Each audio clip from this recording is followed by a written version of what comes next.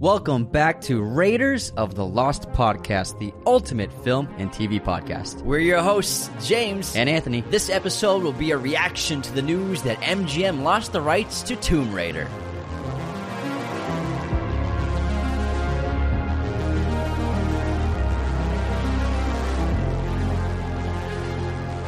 Hello, everyone. Welcome back to our show. We're happy to be here, and this is our first Spotify video episode. A little mini episode regarding the news that MGM recently lost the rights to the character and property rights to make movies about Tomb Raider, which is really unfortunate because, you know, we love Tomb Raider and Lara Croft. We grew up playing those video games when we were kids, and I loved the Angelina Jolie movies when I was young. And so Lara Croft is just one of the probably the ultimate female action protagonist who still has not gotten a great movie made about her, which is so unfortunate because Lara Croft is just as cool, if not cooler, than James Bond in my opinion. I love the character so much, so fascinating.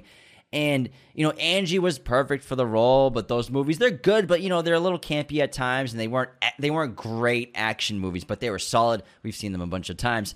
And the recent one in 2018 with Alicia Vikander, Alicia is a phenomenal actress. However, that script held her back. You know, people who love Tomb Raider, who love Lara Croft, this video game franchise has had 12 video games, a spin-off video game, and sold 88 million copies in its run. So much fun. Since 1996. It's a lot of fans. It's a huge fan base, one of the most well-known video game franchises in the world. And, you know, we spent the first half of that movie with Lara Croft being a bike messenger and not raiding tombs. I don't know what's up with studios and wanting to do the origin stories, but just give us Lara Croft fully formed like the Angie version, but modernized contemporary action thriller, suspense, give us some horror, give us the handguns back. Puzzles, we need puzzles. I want the handguns back. Yeah, dual pistols. It's not that hard. This stuff kind of writes itself. So I don't think it's really like that bad of news or like any tragic news that the property will pass on to another studio. I think it might be good because MGM, they haven't done a very great job of portraying the character, so I think it could be good that it passes to someone else.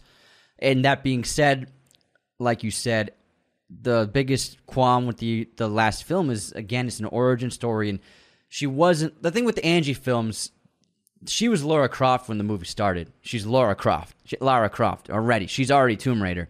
But in Alicia's, she's Lara Croft at the end of the film, and she's got the ponytail and the pistols in the last 10 seconds of the movie. And that's what we wanted from the start of the movie. Indiana Jones has the template. You do not need it to be an origin story. Indiana Jones, the Raiders of the Lost Ark, how does it start? Indy has a mission. We get everything we need to know. You don't need an origin story. All we need to know is who the character is. And Spielberg did it in 10 minutes. It's one of the best opening sequences of all time. And it works better than an origin story. I don't really understand the need for an origin story. And if you want to do an origin story, go like Christopher Nolan, Batman Begins. Have the character become that character by the end of the first act. I mean, she wasn't Lara Croft until the very end of the movie, which was the biggest weakness of the film. So whoever's taken up the helm of the upcoming Tomb Raider films, I hope that they both inject a lot more of the video games in it, because the video games, there's a lot of puzzle solving.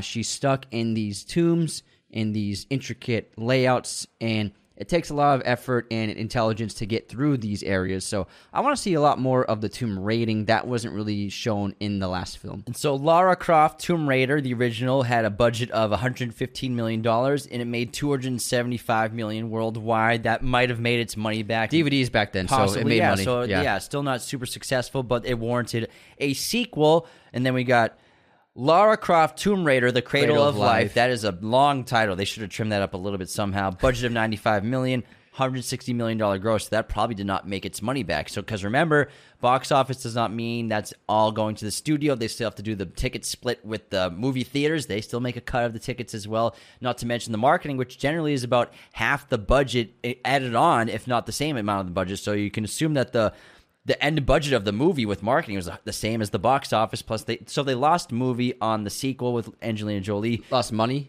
Lost money. Oh, okay. And then they didn't touch the property with the movie until 2018 with Alicia Vikander's Tomb Raider, which on a budget of $94 million made $275 million as well. Same amount box office as the original. However, adjusted for inflation, it was probably less successful. What was the budget? $94 million. Okay.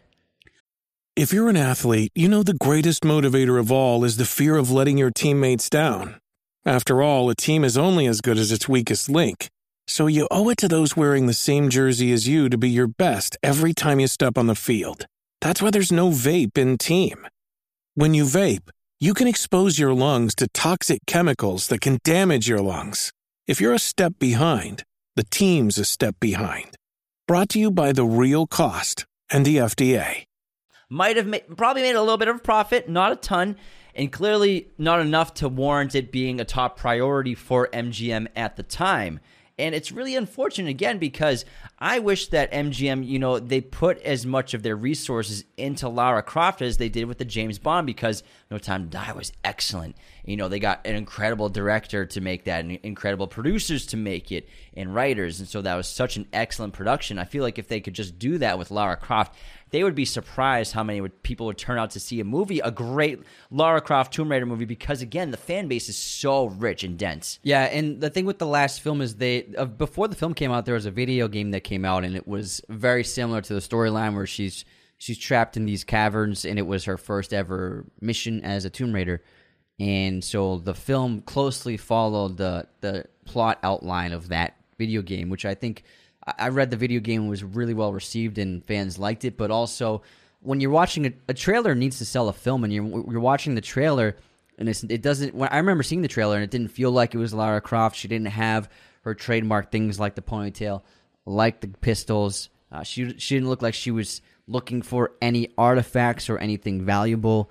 And so it was, and there needs to be part of the game is gunfighting, and there just wasn't any gunfighting in that movie. Bow and arrow's fine. Yeah. That's part of the character too, with reinventions with previous video games. Yeah. But I mean, she needs pistols. Yeah, you need to have the dual pistols. It's really an iconic look for a video game character. It's like the whip. Yeah, so it's part of her costume, and that's why the film ends with her like that. But we needed that early on, and that wasn't in the trailer. None of that was. So I think that fans, even me being a huge fan of the video games growing up, I watched that trailer. I was like, I love Alicia, but it doesn't feel right. It doesn't feel like a Tomb Raider movie. It wasn't a Lara Croft movie. And there's too much of the dad background and flashbacks and stuff like that. I don't think Lara Croft needs to focus on her past and her father. I know her father's passed away, left her this fortune, but also I'm not always thrilled when a protagonist just throws away their fortune because it's in vogue to not want a fortune. I get it. We want equality and people to have access to wealth all around the world.